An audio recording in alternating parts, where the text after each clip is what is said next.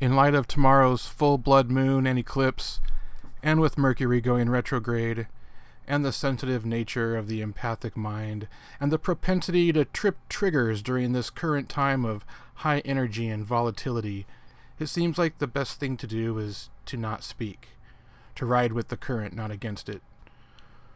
We're going to air a Robert Anton Wilson lecture called The Acceleration of Knowledge. Some people call this the quickening, some people call it the omega point, Terence McKenna calls it the uploaded self into the multiplicitous realm of the other. Whatever you want to call it, knowledge has been increasing exponentially since the formation of the human brain, and shit only seems to be moving faster. We don't own the rights to this lecture, we are only broadcasting it to educate others in spiritual ascension. Talk to you soon. There's an old Jewish story about a man who liked to play the violin. He had this habit, though. He kept playing the same note over and over. It amused him. Perhaps it gave him a deep ecstasy. But that was his shtick. He kept playing the same note over and over. After several years, his wife finally got to the point where even her wifely patience was exhausted, and she said to him, "Max," she said, "Max, Max, for God's sake, Max. Other men who play the violin, they don't always play the same part of the string. They play up and down the string, and they play on all the strings. They make melodies, and they make counterpoint. They make sonatas. They make forms. Not the same note over and over." And Max looked up from playing his one note, and he said, They're looking for the place. I found it. I thought of Max last night in Boulder. Last night I had the wonderful compliment of having people marching around the church where I was speaking, protesting against me. It's a wonderful feeling to think you're important enough that people will protest against you. I took the leaflet they were giving out, and they claimed I was a servant of Satan. And that's a high compliment, too. I mean, that gives you a certain glamorous aura. Don't you feel you're getting your money's worth if you think that maybe you got an agent of the devil came here just to deceive you? I haven't felt so good since Mae Brussel. Any of you heard of Mae Brussel, or is she strictly a California? Somebody's heard of Mae Brussel. She's the world's leading authority on conspiracies. And she wrote in Conspiracy Digest that I was an agent of the Rockefeller conspiracy. That's not quite as good as being an agent of the devil, but it's pretty good. I wrote in right away to the next issue confessing that it was true, and my cellar is full of bars of Rockefeller gold stacked from the floor to the ceiling. I thought that would improve my credit rating. Actually, neither Satan nor the Rockefellers have been very eager to recruit me, and so I'm still pretty much on my own. As far as I know, the CIA has a term, useful idiot. That describes somebody who's working for them and doesn't know it. And I find it a very useful yoga to stop at least once a day and ask, am I a useful idiot? You never know. Max, with his one note, reminded me of those chaps protesting in Boulder because they have one explanation of the universe, and it's the final explanation, and it satisfies them. I call such types Johnny One Note types, after Max and his one note, and after the song Johnny One Note, recorded by Judy Garland some years ago. There are many one-note theories around. There's the Marxist theory, which holds that the whole universe was explained when Marx published the last volume of Das Kapital in 1892. There's the objectivist theory, which holds that everything was explained when Ayn Rand published Atlas Shrugged in the early 1950s. And then there's the fundamentalist theory that everything was explained when the King James translation of the Bible was finished. What I am offering tonight is a slightly different perspective, which holds that nothing has been explained yet in full, and that our picture of the universe is constantly changing. Thailand is responsible for two of the major contributions to civilization. Everybody in an audience like this will know that the first is Thai sticks. I know what kind of audience turns up for my lectures. And the other was bronze. Thailand happens to be rich in copper and tin, and so they were naturally the people who first smelted copper and tin and produced bronze, and thereby they created the Bronze Age, and what we mockingly or despairingly or satirically refer to as civilization, or as women's liberationists call it, patriarchal civilization. The Thais, after they invented bronze, they also invented the lateen sail and the broad-ribbed ship, and they started sailing all over the Pacific and across the Indian Ocean, and eventually they brought the Bronze Age to the Middle East. And curiously enough, you'll find, although there's no clear picture of how this migrated from Thailand across the Indian Ocean and then jumped, you find on the western coast of Africa, you find the Berber people have lateen sails, just like the one the Thais have been using for the last 6,000 years. And you'll find those lateen sails used on ships along the Gaelic-speaking area of western Spain and in Breton, France, and in Western Ireland also, in Connemara and Clare and the other western counties of Ireland, which may explain what William Butler Yeats meant when he said Ireland was part of Asia until the Battle of the Boyne. Then again, sometimes it's impossible to explain what Yeats meant by anything. But the spread westward from Thailand of Bronze Age culture is what Alvin Toffler calls the first wave. A Bronze Age culture was based on large-scale agricultural civilization, usually with a god king at the top. The god king was identified with the sun in most cases, and we find this pattern of a large-scale agricultural civilization with a god king at the top spread pretty rapidly across the world. From the time the Thais discovered bronze up until about the 18th century, it was still spreading into other areas of the world. Then came the Industrial Revolution, which is what Toffler calls the second wave. But before I get to that, considering the spread of the first wave, Bronze Age civilization, large-scale agriculture across the world, by 1 AD, the center of this whole process was Rome. That is to say, Rome was the center, and that Rome was the biggest empire of all the empires that had grown up from the beginning of the Bronze Age until 1 AD. There had never been an empire of that size up until that date. The Roman roads went damn near everywhere, and all the knowledge of the world found its way back to Rome and was processed there and then was transferred elsewhere where it was useful to the Roman Empire. So Rome was both the mercantile and intellectual center of the world in 1 AD. And this brings us to the beginning of what I call the jumping Jesus phenomena. Georges Anderle, a French statistician and economist, did an analysis using information theory of how many scientific facts were known at each period of history and tried to find a pattern in it. He took all the knowledge possessed by the Roman Empire in 1 AD and took that as his fundamental unit and asked how long it took that to double. To make this more vivid and to popularize Anderle's work, I have called that unit 1 Jesus, because generally in science, a basic unit is named after a famous individual, like the volt is named after Volta, the farad is named after Faraday, the ohm is named after Ohm, and so on. And so I call all the knowledge that the human race had accumulated until up till 1 AD, most of which was being processed through Rome, I call it 1 Jesus. Now, how long did it take that to double? It took 1,500 years to double, according to Anderle. And by 1500 AD, we had 2 Jesus of knowledge in the human intellectual order. At this point, the center had shifted from Rome to northern Italy, to the large banking families like the Medicis, and was centered around places like Florence.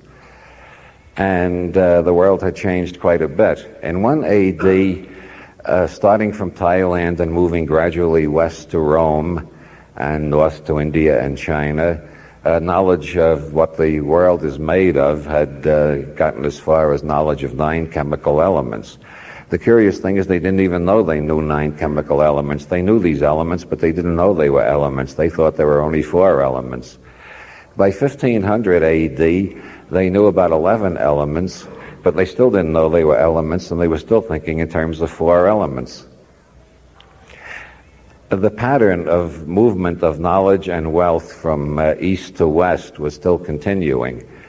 The next doubling occurred by 1750. That only took 250 years. The first doubling took 1,500 years. The second doubling took 250 years. We had 4 Jesus in our intellectual storage by 1750 AD. And by then, there was no doubt the intellectual and mercantile center of the world was England, London specifically, and also the universities of London and Edinburgh and Trinity College Dublin, and the universities around the British Isles. That's where all the knowledge was being processed. Everything eventually arrived there wherever it was being discovered. Most of the discoveries were being made there. The steam engine came out of the British Isles. Most of the new elements discovered between 1500 and 1750 were discovered in the British Isles, with a small smattering discovered in Finland and France and so on. There was hardly any chemical elements were discovered in southern Europe after 1500 due to the activities of the Holy Inquisition, I believe. By 1750, the center of knowledge and power had moved to London, and England was a much bigger empire than Rome ever was. England was the first empire in history of which it could literally be said, as it was said, that on this empire the sun never sets. And knowledge having doubled in 250 years, where previously it had taken 1,500 years for knowledge to double, after 1750 there came a great upsurge of interest in the doubling of knowledge, the accumulation of knowledge, and the possibility of change. Up until 1750, hardly anybody had thought of change at all, except Heraclitus, who said everything flows and you can't step in the same river twice, and a few other gnomic aphorisms like that. But after 1750, there was a great deal of speculation about the possibilities of change. There was so much speculation about the possibilities of change that change started happening rapidly. Shortly after 1750, there was the American Revolution, followed by the French Revolution, followed by the First Mexican Revolution, followed by the Bolivar revolutions all over South America, followed by the uprising of the United Irishmen in 1798. And the spirit of revolution was definitely in the air all over the Western world. And while these political revolutions were occurring and monarchy was in the process of beginning to collapse, another revolution was happening. The Industrial Revolution, ushered in by James Watt's steam engine, which he created in 1765. A few years after that, Lavoisier discovered the correct definition of an element, and scientists got their thoughts clarified. They realized there weren't 4 elements, but many, and they had a total knowledge of 19 elements at that point. By 1900, knowledge had doubled again. This time it only took 150 years. First doubling took 1,500 years to bring us to 2 Jesus. The second doubling took 250 years to bring us to 4 Jesus. The next doubling took 150 years to take us to 8 Jesus. And the next doubling only took 50 years, and by 1950 we had 16 Jesus. So you see, the process was accelerating. Meanwhile, between 1750 and 1900, the tendency was for as knowledge doubled, for the center of knowledge and power to continue to move westward.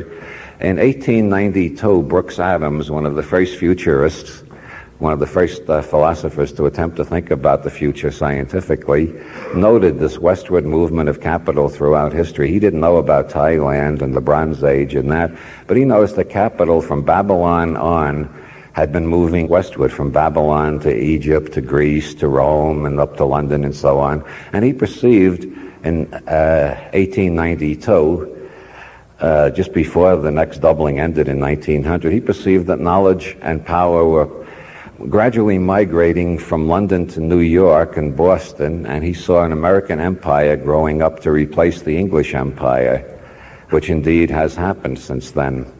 He saw the shift of capital moving from London to New York, as indeed happened between 1900 and 1950. The British Empire had pretty much collapsed by 1950, and the American Empire was already in rambunctious existence all over the planet, just as Brooks Adams predicted.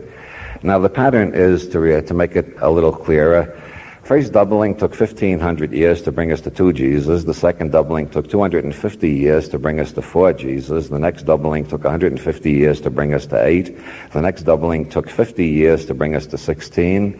The next doubling took 10 to bring us to 32. The next doubling took 7 years to bring us to 64. That was in 1967. And the next doubling only took 6 years, and by 1973 we had 128 Jesus. So this is a very rapidly jumping function, which is why I call it the jumping Jesus phenomenon. There hasn't been any really detailed studies since Anderle to show how fast knowledge has been doubling since then, but it's obvious that if you study the number of patents granted per year, the number of scientific papers published per year, that knowledge is doubling even faster. And with microprocessors and networking and so on, it's doubling so rapidly that some have guessed that it's doubling every year now. This has never happened before in history, but we've been building up to this all along. To look again at Toffler's model, first there was the spread of agricultural civilization with god kings on top, which took millenniums to spread across the world from Thailand. And before it had entirely covered the world, by 1750, the Industrial Revolution was starting, and that just about spread all the way across the world in only hundreds of years instead of thousands of years, and that was pretty much complete. although it hadn't reached the whole world, but it had reached most of the world by 1950. And then during the next doubling, between 1950 and 1960, the Industrial Revolution began to be replaced by what Toffler calls the third wave, which is information civilization, which is what we're living in now. Now in the 1980s, it's getting more and more commonplace to say that we're living in an information technology rather than a power technology. So we've gone from the agricultural revolution, which took millenniums, to the Industrial Revolution, which took centuries, to the Information Revolution, which is taking place in decades. So there's a definite acceleration in history. If you look back to earlier stages, you find that it took about 30,000 years to get from the appearance of Homo sapiens to the beginning of the Bronze Age in Thailand. And if you look back to our prototypes or progenitors, you find from the first hominid-type creatures in South Africa, the Australopithecines, it took 5 million years to get from the first Australopithecines to Homo sapiens, and it took 30,000 years to get from Homo sapiens to the Bronze Age, and only a couple of thousand years to get from that to the Industrial Revolution, and only a couple of hundred years to get from that to the Information Revolution. Or if you look at it on a bigger scale, it took approximately 4 billion years for evolution to get to the point where we had a Bronze Age and then an Industrial Revolution and now the Computer Revolution. If you put all this on a clock, if you take history on this planet is starting at midnight, and you assume the life of the planet is 15 billion years, which is the estimated life of a G-type star, then it is now 8 o'clock in the morning, and it's time for us to wake up. Because we've pretty much been operating on autopilot up until now. And there are signs of planetary awakening. Domesticated primate psychology remains pretty much the same as it was in the Paleolithic, but one sees increasing evidences of mutations. While civilization has been moving gradually westward, and knowledge has been doubling, there have always been conflicts between the more westernmost part that's rising and the more easterly part, which has reached its peak and is ready to decline. This is the usual pattern of the great wars throughout history. They have been between a rising western power and a declining eastern power. And as a matter of fact, you find this on a mini scale too, if you look within American history. The big struggle at the end of the 19th century that involved the western states versus the eastern states was about free coinage of silver. Do they teach anything about that in universities at all these days? The free silver movement was based on the fact that a lot of silver was found in Colorado, and I think some in New Mexico and a few other states around here. And a lot of the Westerners got the idea, if we could have free coinage of silver, then we wouldn't have to borrow from the Eastern banks. We could have a silver-based currency, and then we wouldn't be paying such enormous interest. And so there was a big movement for the free coinage of silver, and the Eastern bankers objected to this on the grounds that they wanted to collect the maximum amount of interest. And the only way they could do that is if the currency was based on one metal only, on gold, and they maintained their monopoly on gold. That's how William Jennings Bryan got to make that famous speech, of which everybody, however little they know about 19th century history, they've heard the closing line of it, "You shall not crucify mankind upon a cross of gold." You've all heard that? He was referring to the gold standard and the Western desire to have a double standard, including silver. That conflict between the Western and the Eastern United States has accelerated during the 20th century, and it's the subject of Carl Oglesby's book, The Yankee and Cowboy War, which traces the conflict between Western and Eastern interests throughout the 20th century and applies it to some of the mysterious questions of the 20th century, such as the Kennedy assassination, in which, under very mysterious circumstances, a representative of the Eastern banking powers was abruptly replaced by a representative of the Texan oil interests. The ignominious defeat of Richard Nixon after winning the most overwhelming landslide victory in American history until that date in 1972, within a year and a half, Nixon was out of office in disgrace. Oglesby suggests that this was the Yankee revenge. Nixon was very much a cowboy candidate representing specifically California wealth. and the Yankees decided to dump him, so every single crime Nixon committed became public knowledge. There's generally a tacit agreement among the powers that be. If you don't expose me, I won't expose you. But suddenly everybody was eager to leak to the press everything they had on Nixon, and he was pretty thoroughly disgraced and demolished. This Yankee and cowboy war is probably gradually being replaced as the two forces are going to be driven to combine against the rising threat that's coming from Japan once again. The last time the threat came from Japan, it came in military form. Then the Japanese wrote pacifism in their constitution, and now they represent an economic threat. And there is this rising anxiety about Japanese efficiency and technology, and why do they do things so much cheaper and quicker and so on.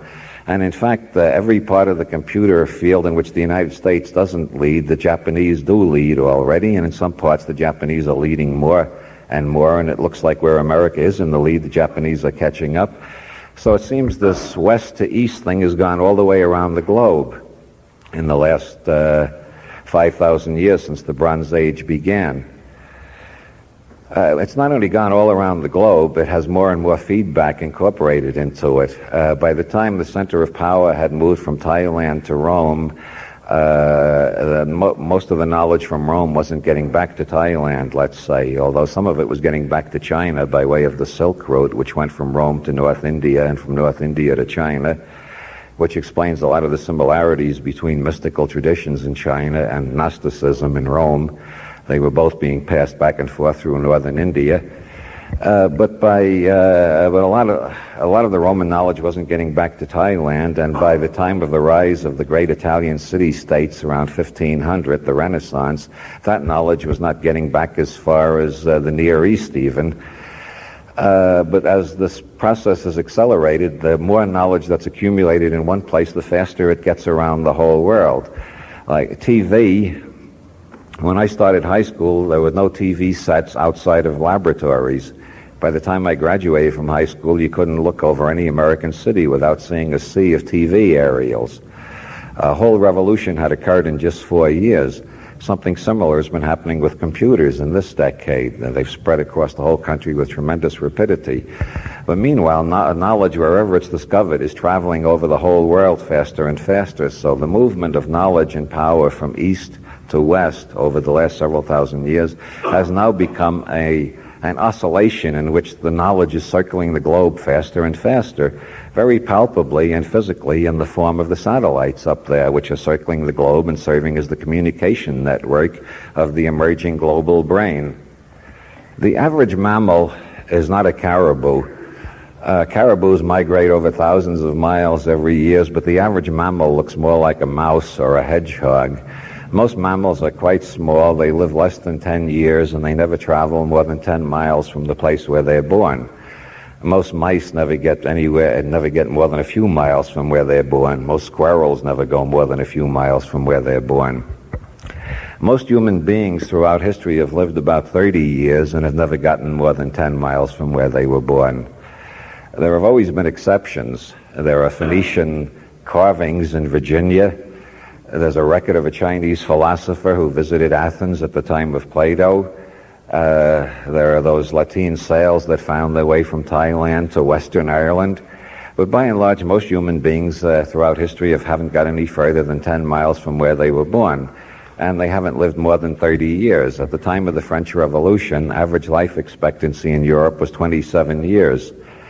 When Engels wrote The Condition of the Working Class in England in the middle of the 19th century, life expectancy among the working class was still under 40 years. It was 37 and a half years. By 1900, life expectancy for the middle classes in the United States was 50 years. It was still lower than that for the working classes. The latest estimate is that in the Western democracies, for all classes, due to welfare and the dole and Social Security and so on, for all classes it has averaged out to 72 and a half years. So we have been traveling further and further throughout history, and lifespan has been getting longer and longer, just as knowledge has been doubling more and more. The general pattern that emerges as one contemplates the structure in history is the pattern that Timothy Leary, with his great skill for Madison Avenue techniques, has put into the slogan SMILE, SMI²LE. That means space migration, intelligence increase, and life extension. We have been traveling further and further. Now we're going into space, so space migration is the obvious next step. And a recent poll in Europe showed that 90% of the children in grammar school in Europe expect to go into space when they grow up. I'm sure a similar poll in the United States would get the same result. I read recently that there isn't a single hour of the day, of the 24 hours, in which there aren't people looking at Star Trek somewhere on this planet. All you have to do is say, "Beam me down, Scotty," no matter where you are, and everybody knows what you're referring to. Or all you have to do is make this gesture, and people say, "Live long and prosper," in whatever language they're speaking. A large part of our communication technology is already in space, and the obvious next step is to put our industrial technology into space.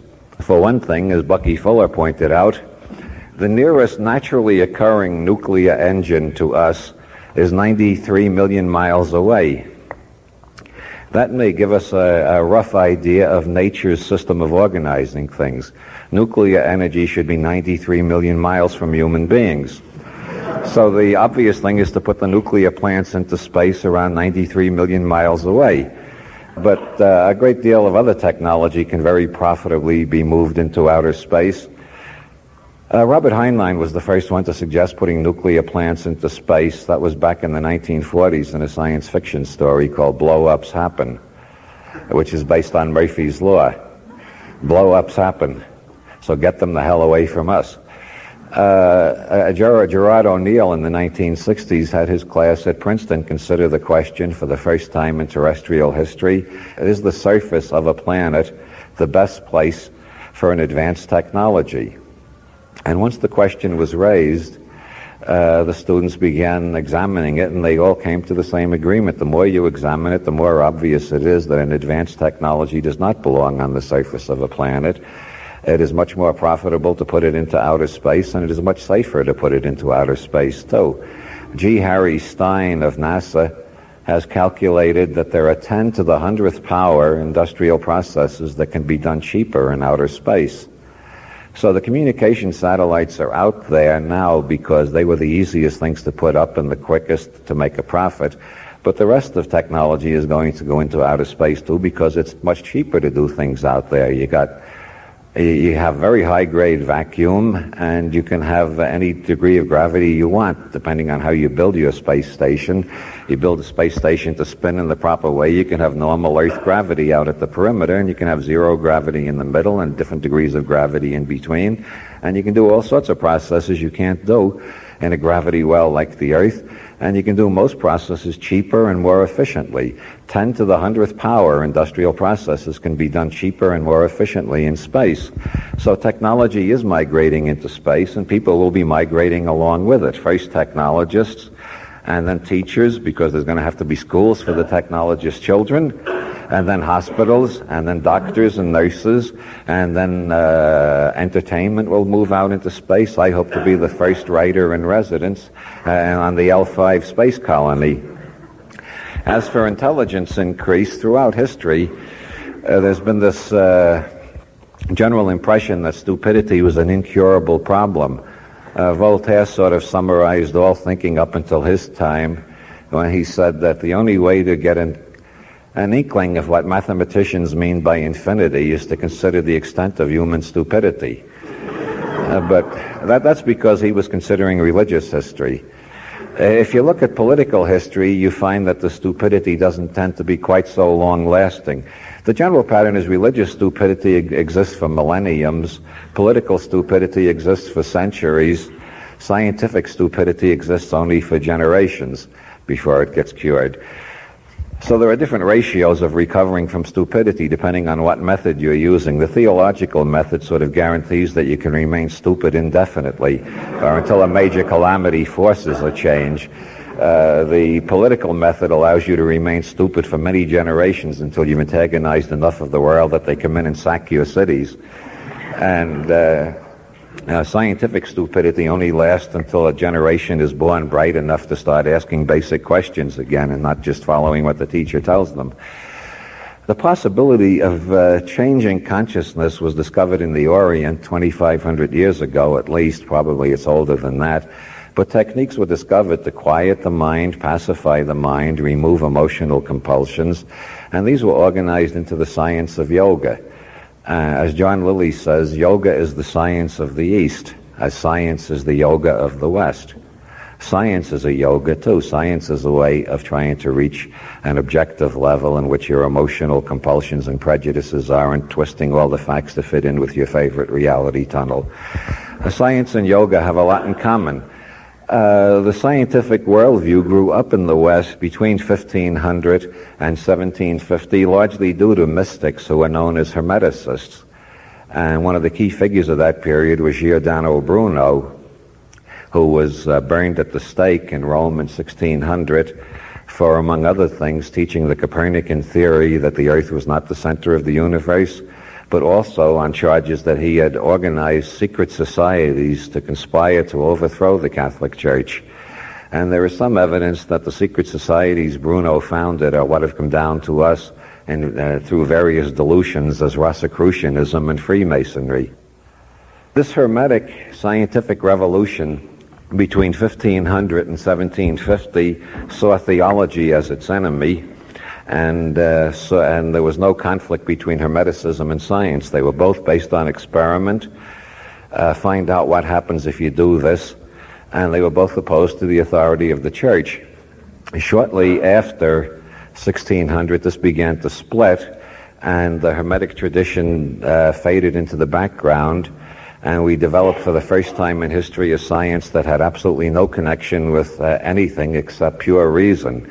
The Hermetic tradition was that there is no such thing as pure reason. You've got to first work on your own perceiving apparatus to correct your prejudices, and the scientist is not separate from what the scientist observes. And the general yogic attitude that you are the master who makes the grass green. Western science lost that insight, and from Newton onwards, we had the idea that it doesn't matter who you are. If you follow scientific procedure, you'll find the truth. This began to break down after 1900 due to Sigmund Freud, who pointed out that even scientists are human beings and may have neuroses, and that scientific theories may be elaborate rationalizations for neuroses, and the influence of Karl Marx, who pointed out that no matter what you're theorizing about, it's a mirror of your economic status and what your economic goals are. And then anthropologists started coming back with reports about alternative reality tunnels, showing that no matter what reality tunnel you live in, the world will organize itself in your perceptions to be compatible with that reality tunnel. So science began to have data to look at science itself critically. This is what I think I squared really means. I don't think Leary understands the full meaning of the symbol he created. I squared means intelligence looking at intelligence. That's how intelligence increases, when intelligence looks at intelligence and criticizes intelligence. And so due to psychoanalysis and anthropology and Marxism and various other shocks, we got to the point where we could look at science and say science is the product of people. People are doing this, and their prejudices are getting into it. And it's not just enough to say I will be objective. You've got to learn to change yourself from the inside out before you can even begin to approximate toward objectivity. How do you do that? Well, that was a hard one, and it took a while to begin to find answers to that. Wilhelm Reich pointed out that scientists can be so armored that they literally will not perceive what's in front of them. Reich used as a motto in several of his books, what is hardest of all? That which seems easiest of all, to see what is in front of your nose. The big change overcame when Albert Hofmann went for a bicycle ride one day, after experimenting with ergot derivatives. I see that some people recognize St. Albert's name. And Albert Hofmann, after accidentally ingesting LSD, went through a profound experience, which in 1942, which he did not put into words until 1982. It took him 40 years. Well, he was educated as a classical chemist with a classical scientific background and assumed that there was such a thing as an objective observer and so on. So it took him 40 years to figure out what LSD meant.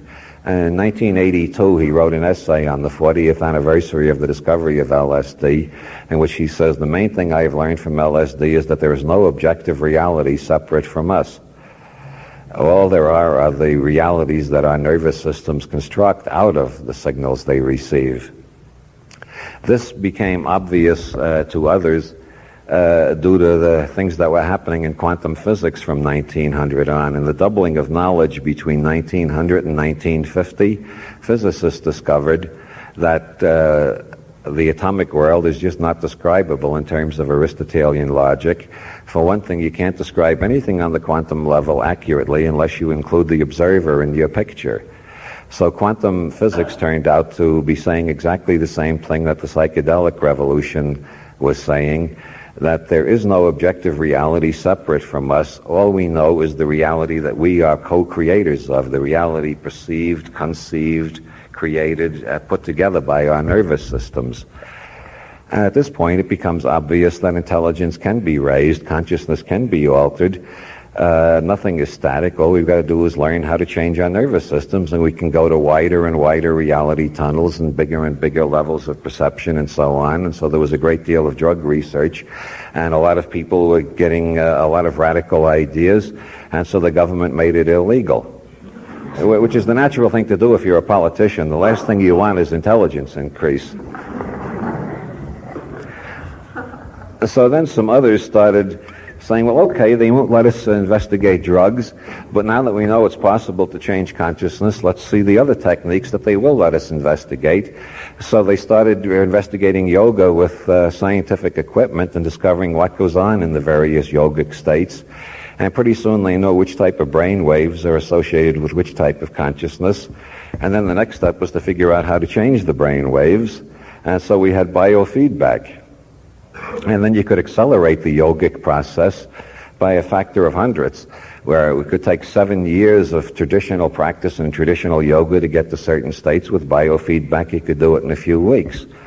Now we've got to the state where we've got the pulse star, invented by Mike Hercules in Boulder, which uses biofeedback in reverse, so to speak. You attach pulse star to your head with the electrodes, turn it to the brain wave you want, and it adjusts your brain waves to that level. So you can go into deep meditation in 2 seconds. It doesn't even take a couple of weeks practice like biofeedback does.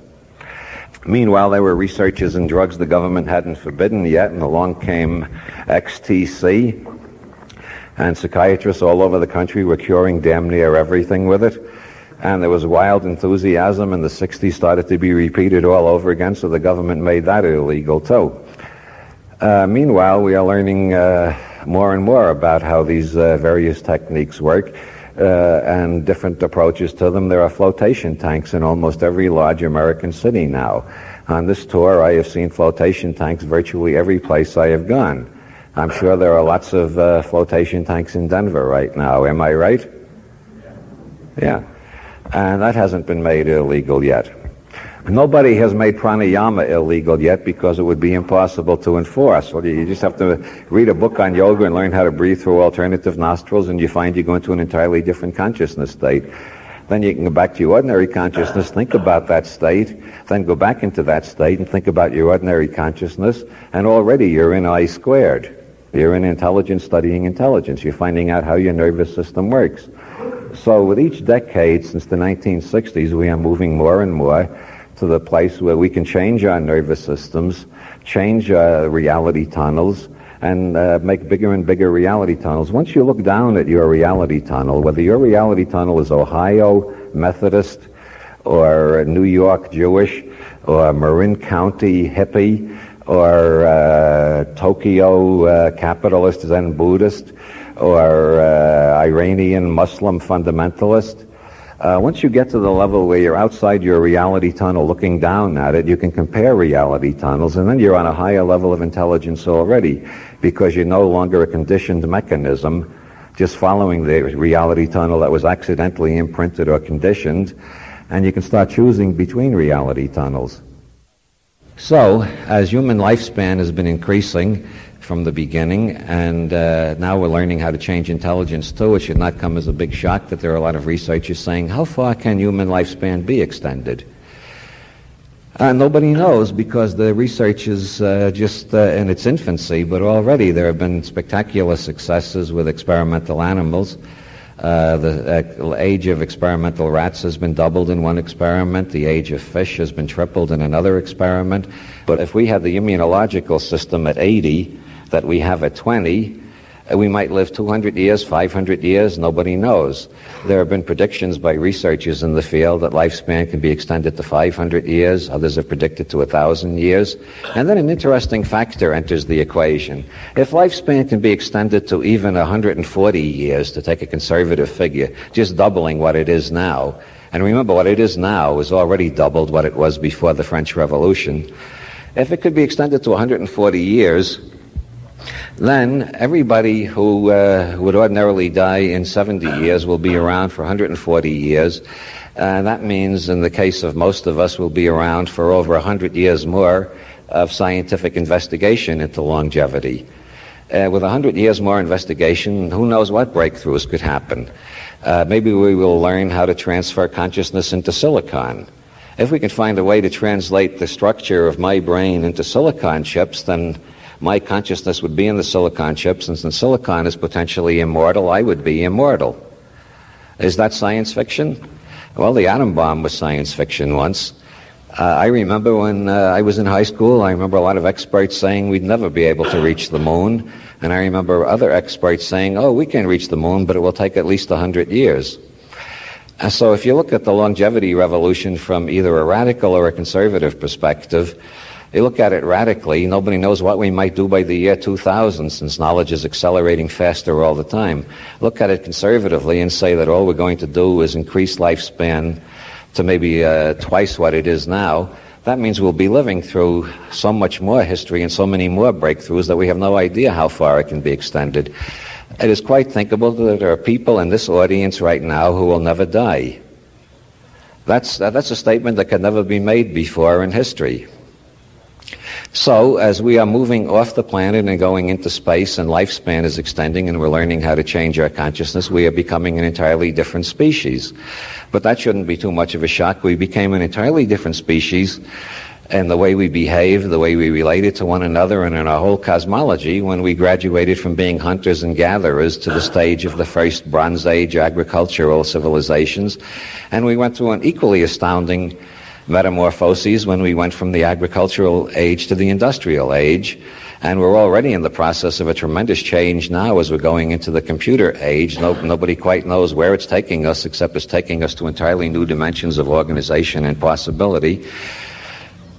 Going back to the first amoeboid creatures in the ocean and their path up to the amphibians and on to the saurians and onwards to the mammals. It has taken 4.5 million years to get where we are now, but we're moving faster all the time.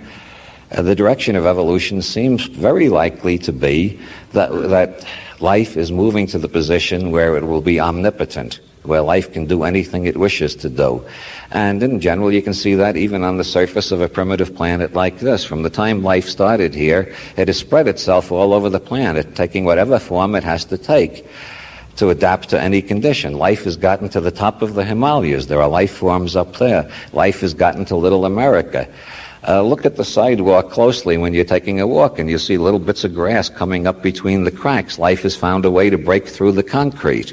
Life seems to have a tremendous Dionysian exuberance about it, what Nietzsche called a will to power. And life seems to be aiming at nothing less than the attainment of divinity.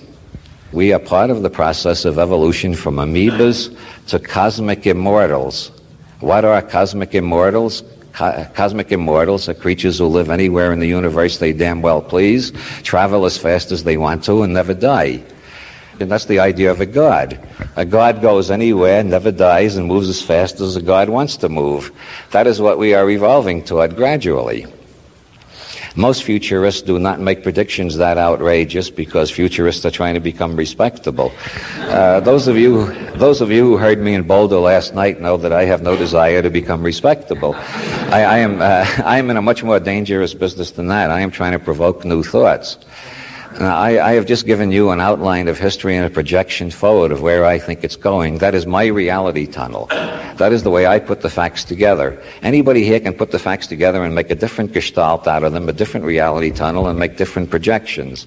As a matter of fact, the Club of Rome is a group of Italian futurists who are very good at examining the trajectories of history and concluding that in 10 years everything is going to go smash and the civilization will collapse entirely.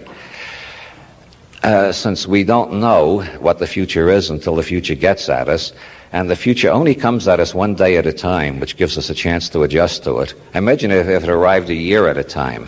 Fortunately, we only have to deal with it one day at a time. Since nobody knows what it's going to be, it seems that it is one of those areas which in sociology is known as the area of self-fulfilling prophecy. If people have a definite belief about what the future is going to be, that tends to produce that type of future. On the individual level, if you decide I can't pass the examination, you won't study. Why bother studying if you know you can't pass? So that'll be a self-fulfilling prophecy. You'll fail the examination. If you think they wouldn't hire me for a job like that, you won't go in for the job interview. On the other hand, somebody who thinks I'm just right for that job and I'll make them realize it goes in and gets the job. So a great many things are created by self-fulfilling prophecies. So I think the Club of Rome, by creating this prophecy that the whole of civilization is going to collapse in 10 years and we're going to be wrecked and we'll have no energy and we'll be back in the Dark Ages, they have created a momentum which can very well lead to that conclusion. I think by the same token, the kind of optimistic future scenario that I've been outlining can also be a self-fulfilling prophecy. If a lot of people think, yeah, I would like to live indefinitely, maybe you're not ready for immortality yet. Maybe the thought is metaphysically staggering. But if you think, yeah, I'd like to live a couple of 100 years, I don't want to die when I'm only 70, just starting to figure things out, and you think, yeah, I would like to get smarter, and yes, I would like to travel across galaxies like Captain Kirk. If you get excited by visions like that, and if enough people get excited by visions like that, and if you see far off ahead of those visions the evolution to cosmic immortality, then that too can become a self-fulfilling prophecy. It may have been innate in evolution from the beginning, or it may just have been invented by Nietzsche and a few other philosophers since Nietzsche, but it is possible. And the more people who are excited about it and believe in it and put their energy in it, the more likely it is to happen.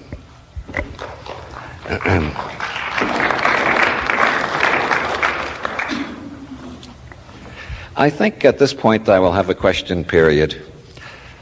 I wish some of the fundamentalists showed up tonight. They could announce that this is Satan that you hear speaking to you. This is obviously an anti-Christian message. It doesn't say anything about hell, sin, damnation, doom, or anything like that. So I must be serving the dark one.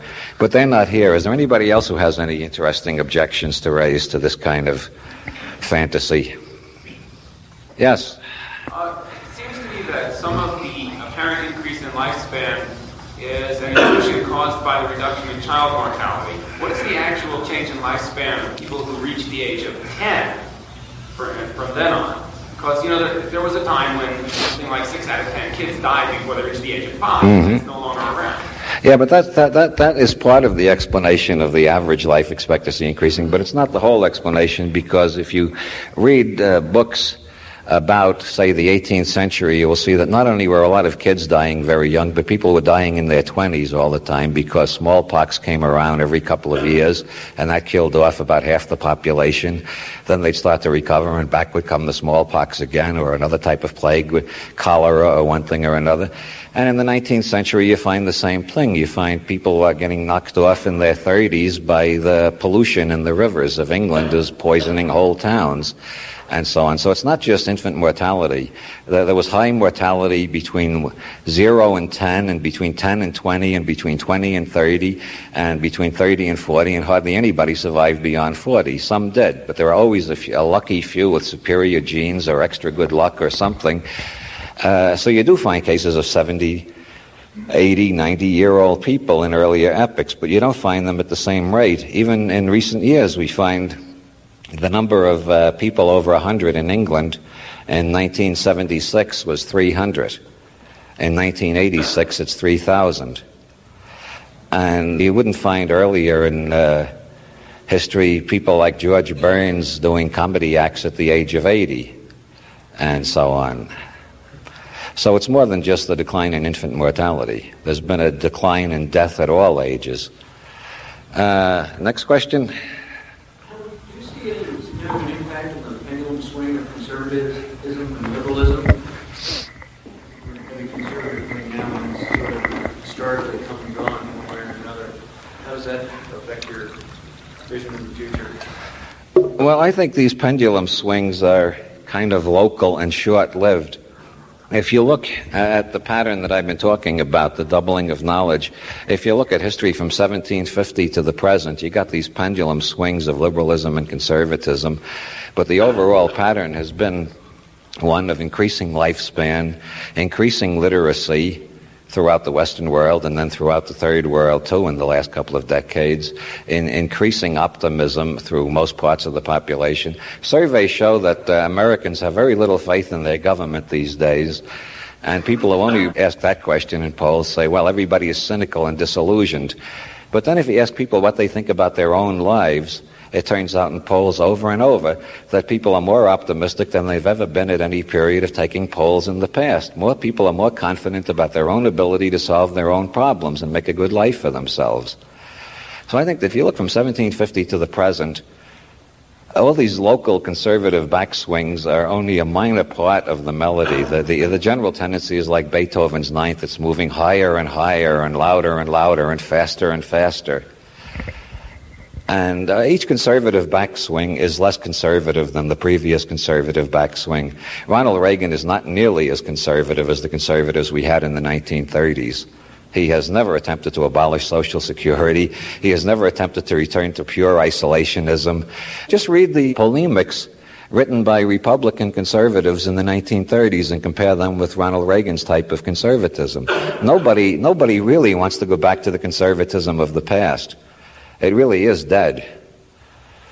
Next question. Do you think this Dionysian spirit that keeps people on the quest for power is what has brought so much of the destructive tendencies into humanity and so much of the violence into the world? Do you believe that there is that destructive tendency in human nature, or that it's just a matter of choice? We're bringing in the Dionysian idea from Nietzsche. The way Nietzsche uses Dionysian, it means ecstatic, as distinguished from Apollonian, which is rational. And if you read Nietzsche carefully, what he's basically trying to describe in those poetic metaphors are what we nowadays think of as linear left-brain thinking, which is the Apollonian, and right-brain holistic thinking, which is the Dionysian. And I think if you look at history as a whole, you find that both of them are subject to perversion, especially when they become ruling class ideologies. So you find some really nasty Apollonian-type civilizations and some really nasty Dionysian-type civilizations, and you find some very good civilizations of both of those types too. So I don't think you can draw a line and say the Dionysian is good and the Apollonian is bad, or the Apollonian is good and the Dionysian is bad. These seem to be part of a dialectic, both of which are necessary for our evolution as I see it. Is that quite what you were asking? Oh, good. Next question. You mentioned the information age, and I'm curious, what's life after the information age like? And maybe you can talk about the genetic and quantum explosions. Research results.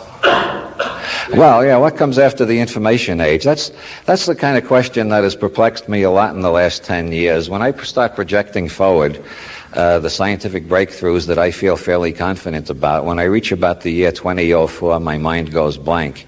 I can't imagine what happens beyond a certain point. Things are moving so fast that it gets harder and harder. You reach a point where it seems that all the utopian fantasies of the past are going to come true. That is assuming we don't screw things up and really wreck the planet first. And what happens after that? This is the kind of question I keep wondering about. Obviously, one of the things that's going to happen is that we're going to have genetic engineering, whether conservatives object to it or not. It's an interesting field for research. The possibilities are enormous. I think one thing that might happen is if it turns out that we cannot extend human lifespan beyond a certain point, let's say we can double it to 140, triple it to raise it to 400, but it can't go beyond that.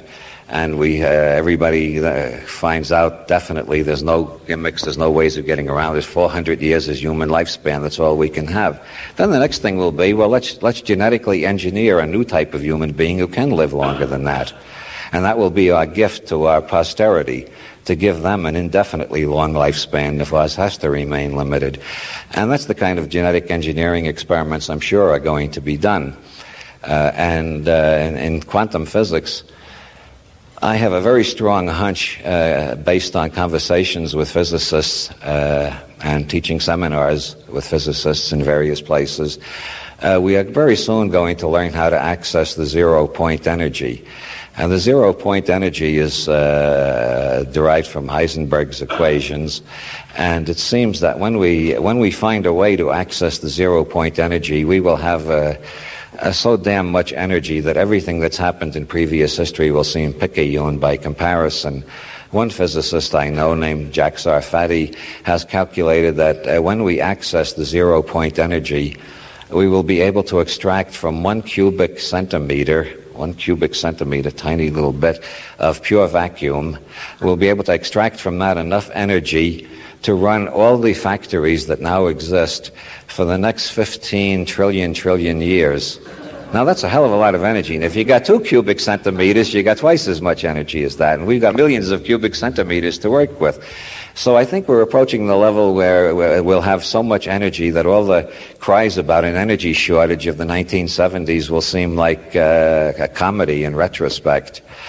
Not only that, but leaving aside quantum matters, Bucky Fuller calculated in the 70s the known energies that we can access, not including zero-point energy and quantum mechanics, known energies that we can access. If you add them all up, it turns out that we're now accessing less than 1/4 of a hundredth of 1% of all of those energies. 99.999975% of all the available energy on this planet is not being used at present. Mostly because the people who have the economic clout can't see a way to make a profit out of accessing those energies. Carl Hess has a solar-powered house in Virginia, but the monopolies keep putting ads in the papers and magazines telling us we can't have solar power yet. It'll take 40 years more of research. The reason they're doing that is it will take 40 years more of research for them to figure out how to put a meter between the sun and us so they can charge us for it. And so most of the energy available is not being used yet. It will be used when the petroleum starts running out and people are really desperate. Yes, your question. I just wanted to comment on the Dionysian thing. It seems to me that that work there has had a great impact on our giant geniuses in 1800 and 1950. Yeah, that's what's known among mystics as a dark saying. It's kind of uncomfortable to think about those interconnections. I just touched on that briefly when I pointed out after the doubling of knowledge in 1750, we had all those revolutions, the American Revolution, the French Revolution, and all the subsequent revolutions. Those things brought in a great new age of democracy, or as the Marxists would say, bourgeois democracy. But they brought in the Bill of Rights and a lot of civil liberties traditions I find very wonderful, and I'm very glad we got them. If you look what the world was like before we had those traditions, you wouldn't want to go back there. And yet those revolutions all involve bloodshed. They all involve people killing one another. This is the dark side of history, and all I can say, I haven't resolved that in my head philosophically yet. It's a perpetual paradox to me, and that's why there's so much irony in my writings. The only thing I can say is what George Burns said as God. In God 2, when the little girl asks him why there are so many bad things in the world, he says, well, I still haven't figured out a way to make something with only one side, which is sort of the Taoist outlook. Yes? I have a question. I know you've written about political assassinations in this country. I wonder whether for you it's more than a device for selling books, or what is the significance? What is the significance for you? How does the average person look upon this? Is it a waste of time to speculate? Conspiracy. a device for selling books. Like all writers, I am eager to sell my books. But whenever people say, do you do this just to sell books, I get this weird feeling that, Jesus, I wish I knew how to sell books. I mean, if I really knew how to sell books, I'd be a lot richer than I am. No, I don't do anything to sell books. I hope my books will sell, but while I'm writing the books, I am carried along by other processes that involve the two sides of the brain working together in the conscious and the unconscious, and I never know what's going to come out until it's finished. That's what's known as the creative process. If you knew what you were doing, it wouldn't be creative. It would just be rote work. One of the reasons I write about conspiracies so much is because I am interested in different levels of thinking, and I have observed that many people don't know the difference between an assertion and an argument. And so I have written my books using conspiracy theories and other gimmicks to make clear the difference between an assertion and an argument. So that if you accept things as assertions, and you turn the pages, you find a little bit later they're just assertions, that there's no evidence for them whatsoever. I would like the readers of my books to come out, if they read enough of them, with a clear idea of what's an assertion and what's an argument. And then beyond that, if they can see the difference between a legal argument and a philosophical argument, they will have gone a little further. And if they can see the difference between a scientific argument and a philosophical argument, they will have gone a little further. And then when they can distinguish between a scientific proof, a philosophical proof, a legal proof, and a bland assertion like, God told me to tell you, then they will have achieved a certain increase in intelligence, and I will feel proud of my work.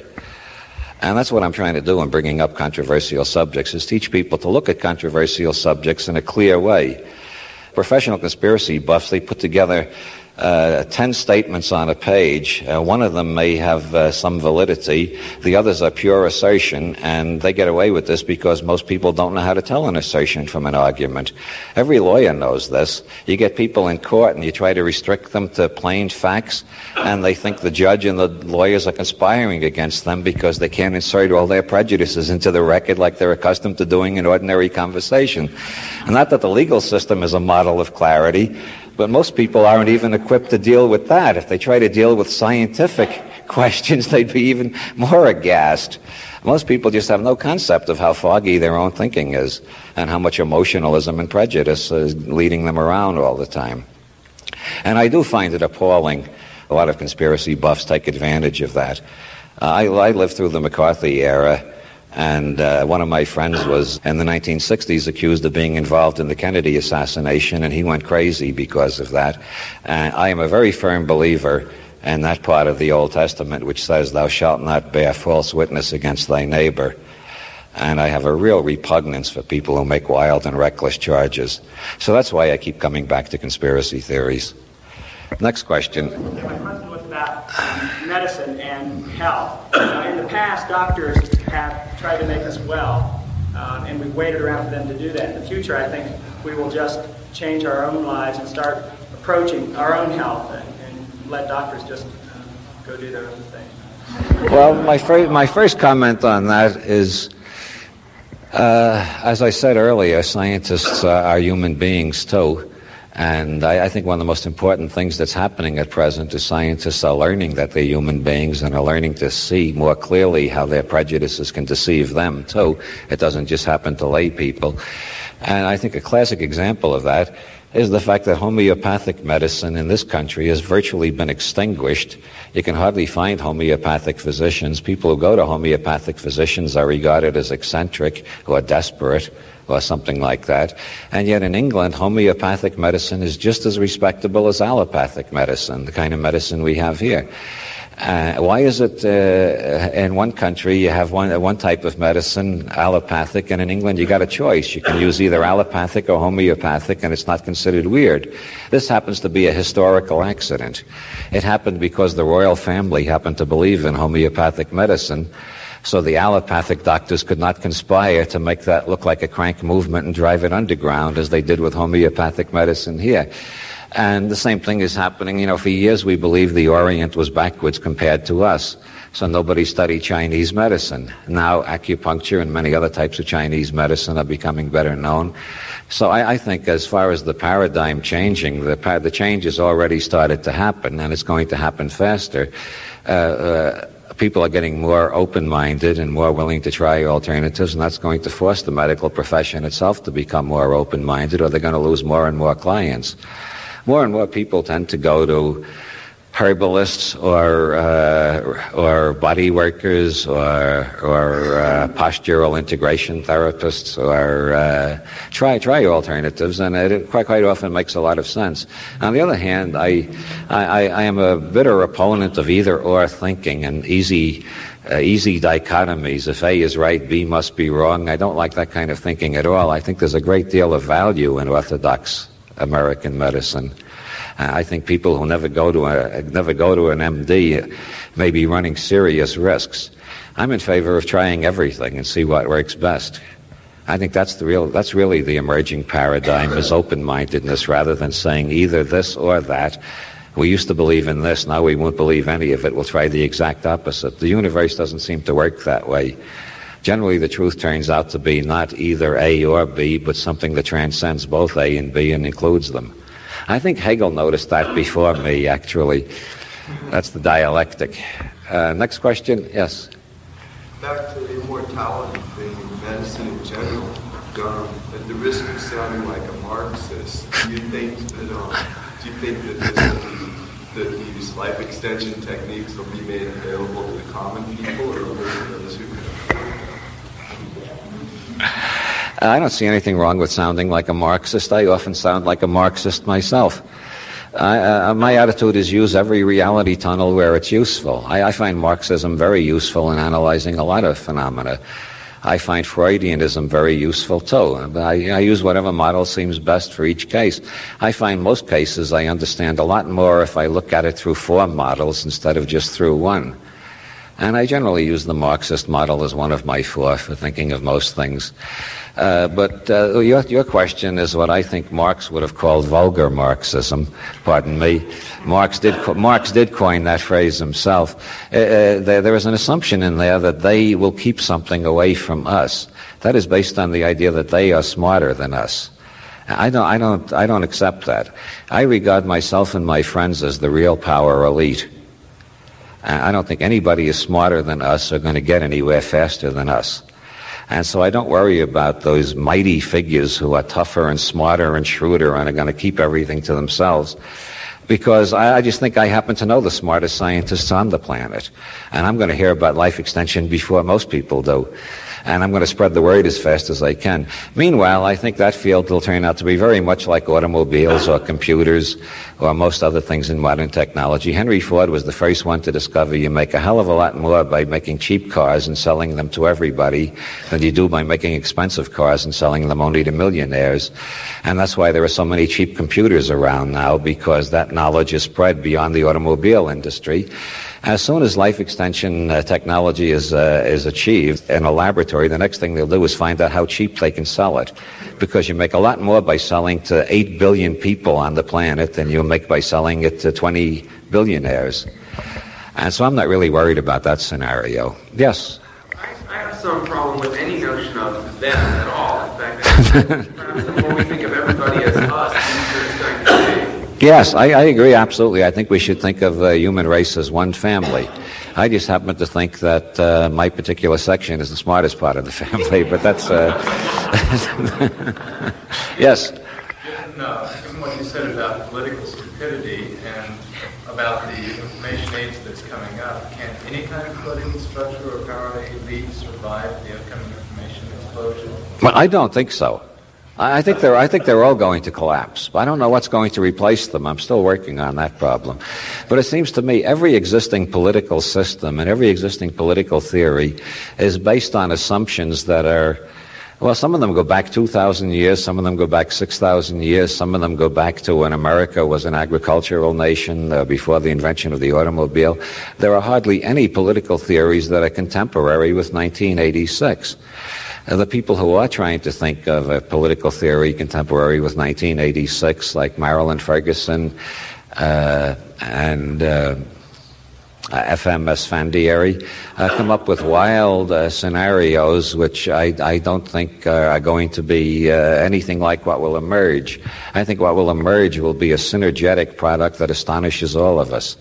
But it will be much more libertarian than anything we've had in the past. For two reasons. People are getting more literate all over the world. No, more than two reasons. Literacy is spreading faster and faster. There are more and more university graduates everywhere. It's happening, in the United States, 4% were university graduates in 1900. Now it's around 60%. And the same thing is happening in the rest of the world at a slower rate. Literacy is spreading into all the parts of the third world where everybody was illiterate 20 years ago. You got increasing literacy. So we're getting more and more literacy, more and more education, more and more communication, and at the same time, these Jeffersonian 18th century ideas are getting around more and more, and the consciousness revolution, modern psychology, the I-squared function, learning how to change your own nervous system, is getting around more and more. So you're getting more and more people who demand the right to choose and demand options and choices and demand not to be given orders all the time. And so I think the authoritarian structures will find it harder and harder to govern the people of the future. They just won't know how to control the population. At the point where government breaks down, the only alternative to chaos is intelligent negotiation. And if you look up the entry under my name and who's who, where nowadays they allow you to add a philosophical comment after your biography, my philosophical comment is, let us all study the art of negotiation.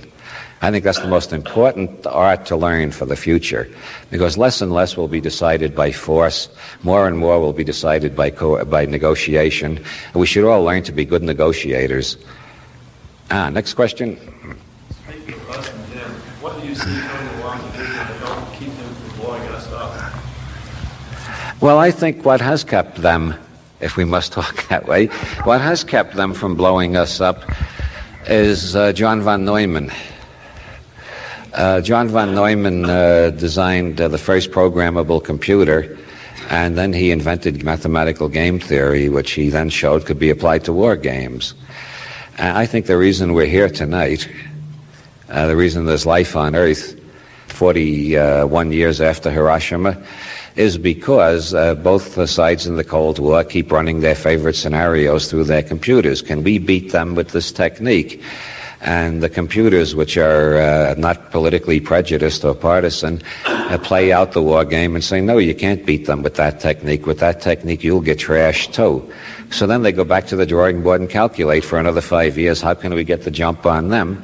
And they feed this to the computers, and the computers say, no, that way you will not win either. That way you will be killed along with them. And that's why we're still here.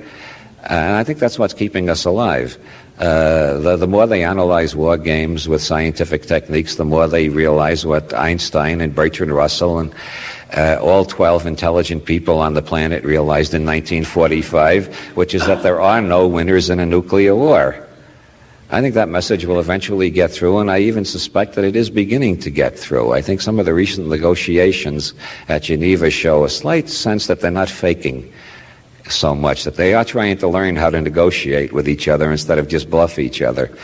Maybe I'm being over-optimistic. I'm often accused of that. Next question. Do you have any thoughts on the Hopi prophecies? The Hopi prophecies? No, I don't know. One is that we have disrupted a basic order by taking rocks from the moon, and that we are doomed unless we return them to the moon. And the other one is that container-filled death will fall from the sky and cause the oceans to boil. I don't know anything about the Hopi prophecies. I'm not even very good at Nostradamus. I read Nostradamus and I can't make head or tail out of it, and I can't tell whether he's right or wrong. And that type of thing, that type of thing seems to fall into the area of assertion that I was talking about before. It has nothing to do with argument, legal, philosophical, scientific, or any type of argument I recognize. It's just assertion. And assertion can come true. If I assert I am going to leave here and have a drink very soon, I can make that assertion come true, but that's not an argument. An assertion can come true, but nobody knows until it does come true. I may decide not to leave here and have a drink. I may decide to leave here and have a cup of coffee. Assertions you can't say anything about. It's a question of take it or leave it. You can't prove them or disprove them. So I don't know. Well, I'll see. Fundamentalists down here protesting tonight, is it peculiar to here or peculiar to Boulder? I don't know. I asked them last night, would they please come to the Denver lecture too and bring all their friends. I said, if you can get a bigger demonstration, I'd get more publicity and sell more books, and I'd be very grateful to you. And I think that may have discouraged them. I think their goal is not to help me sell books, so they decided to boycott me instead. That's the trouble with being honest, you see. You always end up screwing yourself that way. I should have told them, please don't come to Denver. I'm terrified. If you expose me, I'll lose all my fans. And then they would have got all their friends together, and they would have had a big enough demonstration to get on television. And, next question, yes, back there. How do you answer those people who say that maybe it's premature for us to spend so much on space exploration when we really haven't learned how to live on this planet yet, in terms of desertification and soil erosion and more species becoming extinct? So we really haven't learned how to live on this planet. Why we using it for soil satisfaction? I think that's based on a false dichotomy. I mean, we've already got part of our technology in outer space right now. And the idea that leaving the planet means leaving the planet is oversimplified. How many people are going to leave the planet perpetually? I think in the next 40 years, a lot of people will be living and working in space part-time, but they'll probably return to the planet. The idea that it's like saying, why leave Europe and go to the United States on a lecture tour? Shouldn't you solve the problems of Europe first? I do everything I can to solve the problems of Europe. I lecture wherever they ask me to lecture over there. But I don't feel I'm deserting Europe when I spend a few weeks visiting the United States. I don't think Europe and the United States are that far separate. They're part of one system. And I don't think Earth is that separate from the rest of the solar system. It's part of one system. And the idea that leaving Earth means abandoning Earth. Actually, leaving Earth to use interplanetary technology will benefit Earth tremendously by bringing us cheaper power. In Colorado, you got all the sunlight you need for solar power, but in a place like Ireland, solar power is totally a lost cause there because it's damp and rainy most of the year. But Ireland can have as much solar power as Colorado if it's beamed down from outer space. I really think that the surface of a planet is not the best place for a growing technology. Technology gets increasingly risky, and it should be moved away from human beings. If we got to have it on this planet, which I don't think we do, but if we did have to keep technology on this planet, I think there should be laws that the people who own the factories have to live within half a block of the factories. I think if everybody who owns shares in atomic energy plants had to live in a circle around the atomic energy plants, then they might be a lot more careful. But meanwhile, I think it's much safer to move heavy technology off the planet entirely. And that would give the planet a chance to become one great big nature park.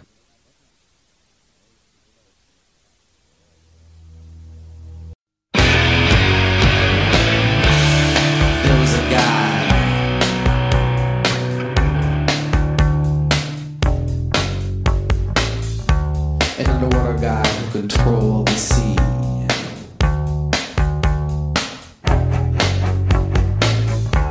Got killed by 10 million pounds of sludge from New York and New Jersey.